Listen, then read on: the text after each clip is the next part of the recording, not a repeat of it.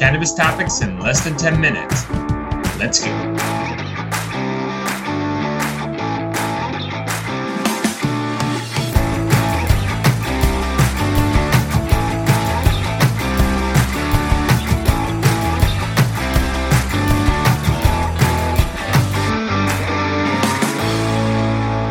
What's up, guys? Welcome back to another episode of The Dime. I'm Brian Fields, and with me, as always, is Kellen Finney. And this week, we've got a very special guest, Dr. Amanda Reiman, Chief Knowledge Officer at New Frontier Data and founder of Personal Plants. Dr. Amanda, thanks for taking the time. How are you doing today? I'm doing fantastic. I woke up thinking it was Tuesday.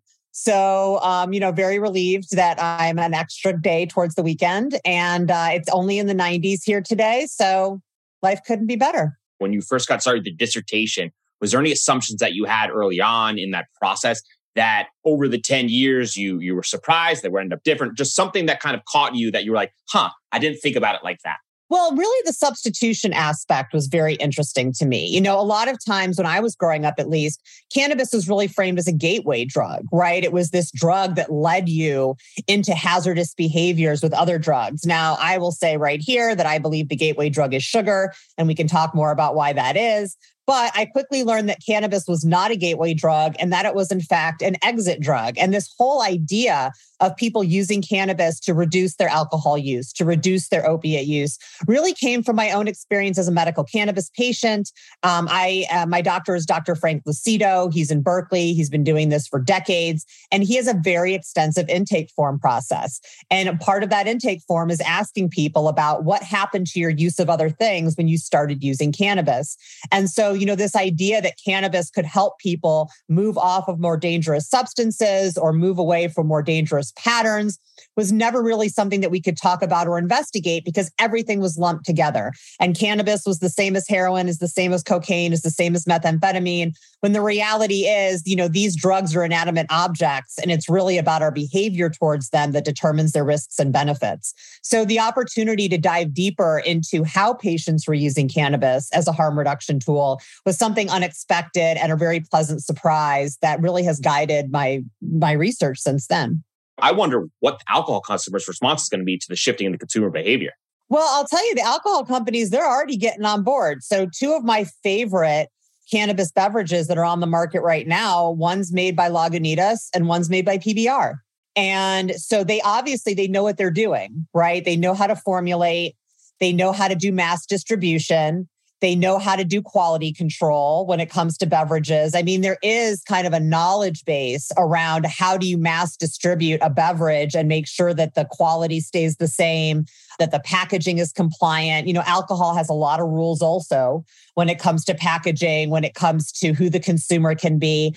So I think it makes sense. And so I think it's, I don't know who owns them, but I believe there's some kind of alcohol company involvement there as well. And so I see the marketing of these beverages really taking the place of the marketing I used to see as a young person in the 80s for alcohol, right? It's like people at a picnic having fun and they're all young and good looking and energetic. And we're seeing kind of the same messaging around cannabis beverages as we used to see around alcohol beverages, because I think the alcohol companies are understanding that Gen Zs are not lining up to become alcohol drinkers. So they have to shift their messaging to focus on an older crowd of people that are interested in drinking alcohol, which is really kind of Gen X and older. And they have to look at other product verticals. So let's kind of dive a little bit into the study. And can you help our listeners understand for what substitution means in the context of your study? So I've always defined substitution as the conscious decision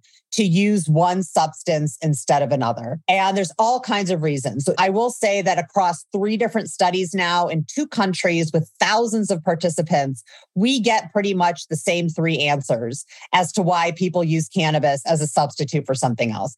That cannabis serves their needs better. So whether those are medical needs or recreational needs, they find that cannabis is a better option for meeting those needs. That they're less concerned about addiction and dependence when it comes to cannabis, and that cannabis has fewer negative side effects than the other things that they are consuming. And we have found that about alcohol. We have found that about opiates. I have found that about methamphetamine and other studies that I have done. But again, it's really about what they have access to and what their brain is telling them is the best option for them. And if somebody has physical or psychological dependence on a substance, they still may choose that substance instead of something that is less dangerous because that's their pattern of behavior. But the substitution is really a conscious activity, and it is making a mindful decision to use one thing instead of another. So we usually speak about all pro aspects of cannabis. I'd like you to give us another negative aspect, one that's just not commonly understood or one that's not commonly heard. THC tolerance. It's a thing. It is a thing, and it impacts your endocannabinoid system. So, our endocannabinoid systems, they are there to regulate things like mood and sex and appetite and sleep. And when you start hammering those receptors with THC being brought in from an external source, your endocannabinoid system gets lazy. And it's like putting its feet up in the back of the car on the road trip. And it's like, I don't really need to work that hard anymore. Like, I don't need to be releasing all of these endocannabinoids because you're supplementing my job with the plant. So over time, you will build up tolerance to THC and your endocannabinoid system will start getting sluggish. And we do not want that, right? We want our ECS to be toned, to be effective, to be efficient.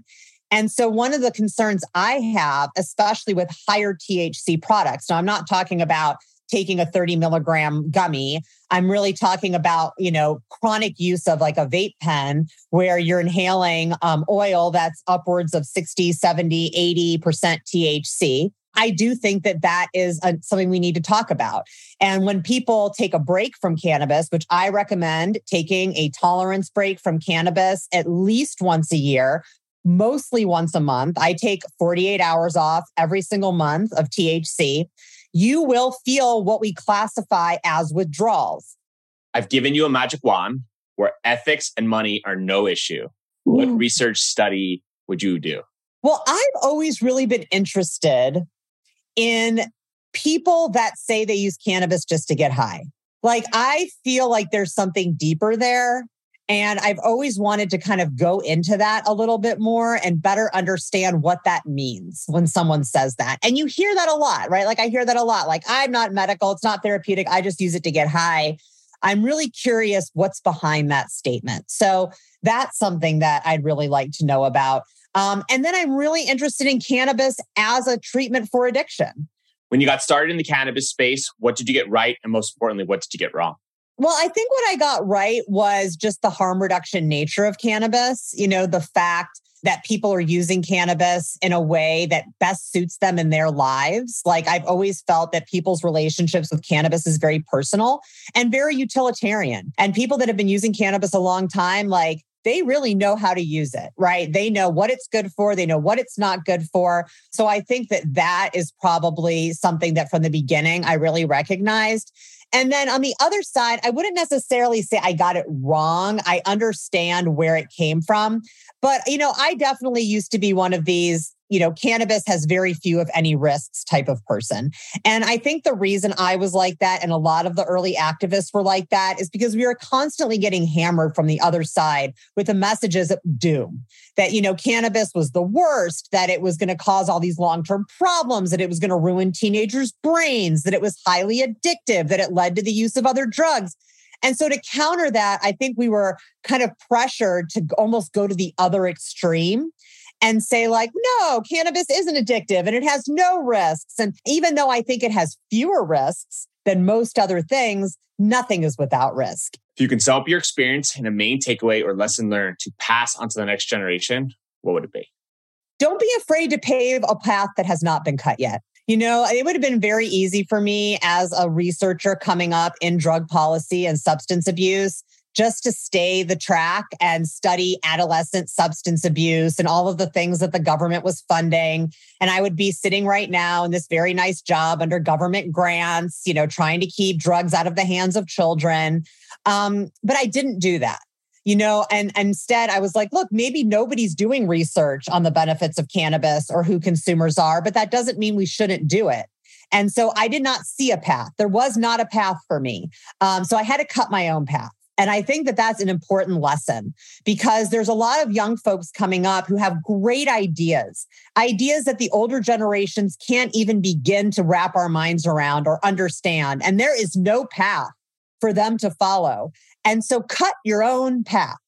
If you feel really passionate about what you're doing and you feel that it can benefit society and you feel that it is novel and new and something that other people have shied away from, but you're willing to do it, cut your own path. Thanks for taking the time. This was a lot of fun. Oh, my pleasure. Thanks for having me anytime. Guys, if you've enjoyed this podcast over the last few years, can you please take 3 minutes or less and leave us a quick review on Apple or Spotify? All reviews make a massive difference for us and help other people like you find this podcast. From the bottom of our hearts, thank you.